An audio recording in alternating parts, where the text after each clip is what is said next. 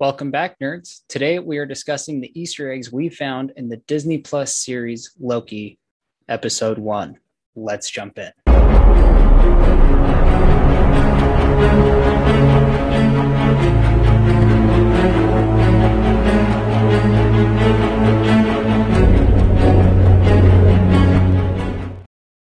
Before we start, this does contain spoilers for anybody who hasn't seen the episode. So if you haven't seen it yet, go watch it.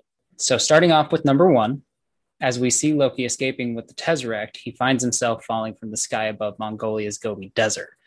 This scene might be a sense of deja vu for you longtime MCU fans. In 2008's Iron Man, Tony Stark escapes from his capture by building the first suit and flying away to safety, also landing in a remote desert, leaving us with a symbolic correlation of how Iron Man marked the beginning of the MCU. Number 2, Loki gets taken into custody by the Time Variance Authority, an organization overseeing the entirety of time and space.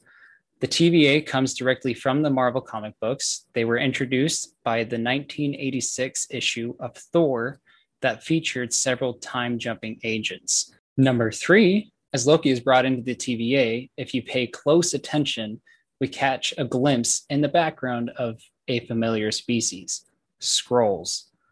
Given their ability to shapeshift and assimilate the forms of other races, it's not surprising that a Skrull might be hanging out around the front desk. It's not clear why the Skrull was there.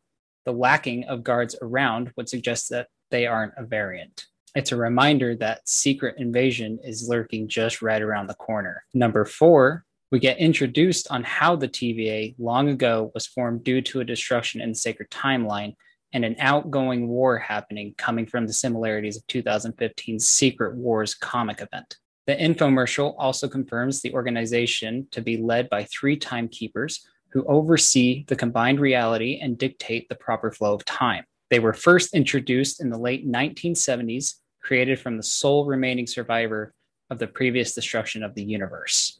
Number 5, the TVA repeatedly used diagrams of a single flowing timeline with branches shooting off to represent unwanted deviations. Longtime fans of the MCU might recognize this from Avengers Endgame, where the Ancient One drew something similar while explaining the consequences of time travel to Bruce Banner. It is, however, a possibility that the Ancient One has visited the TVA herself once upon a time. Get it? Time. Number 6. Okay.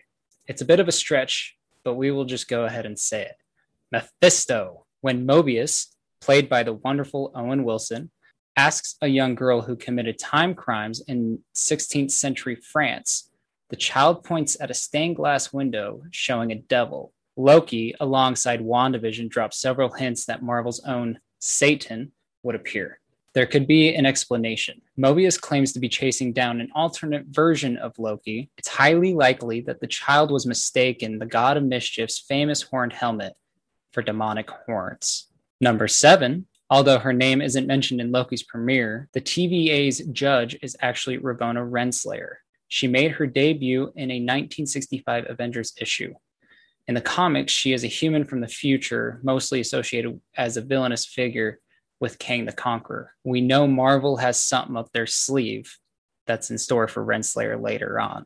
Number 8, we finally get what we came for, an explanation of the events that transpired in Avengers Endgame. During the interrogation, Loki points out that it wasn't him who meddled with the timeline, but those pesky Avengers who penetrated the quantum realm and disrupted the natural cause of events in the aftermath of the Battle of New York. He just merely picked up the Tesseract that fell at his feet. Renslayer confirms the Avengers' time heist was entirely sanctioned by the Timekeepers. This explains all that happened, including Steve Rogers going back to be with Peggy and past Gamora staying in present time. Number 9, attempting to change Loki, Mobius has access to a handy high-tech screen that displays Loki's greatest hits. It begins with his defeat and arrest in 2012's The Avengers. Probably not Loki's favorite moment to be captured from the reel. It then switches to Phil Coulson's death, which we all know he would love to highlight, before moving on to images of civilian deaths from the Battle of New York, the gala eyeball removal scene, and dictator speech he makes before fighting Captain America. Number 10, this one is more of an Easter egg from real-world history than Marvel lore. but my personal favorite from the episode. Loki reveals the truth about, wait for it, D.B. Cooper. In 1971, a non-identified man boarded a Boeing 727. He held the aircraft ransom for $200,000, then parachuted out with the cash. Seeing this dive into Loki's past reveals that thanks to a loss with his big brother Thor, Loki left Asgard to pull the plane heist himself as some kind of stunt.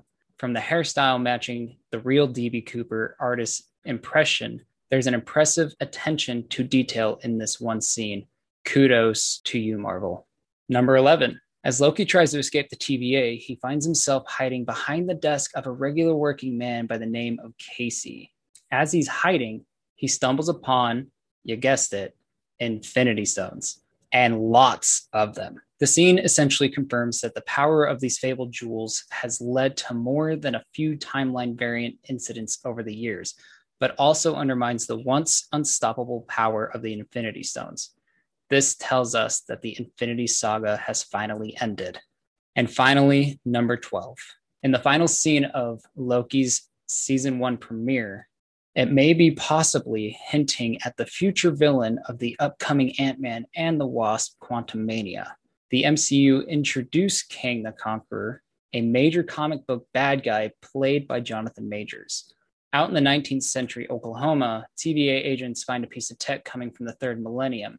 Though it might be coincidental, the mysterious hooded figure is more likely a Loki variant than Kang himself, but one can only hope. But since Ant-Man and the Wasp: Quantumania and Loki both deal with the same means, it wouldn't be strange for Kang to be appearing in the MCU future. Well, that's all we have for today. Thank you for tuning in, and as always, let us know what you think. Don't forget to follow us on social media, like and subscribe on YouTube, and until next time, nerd on.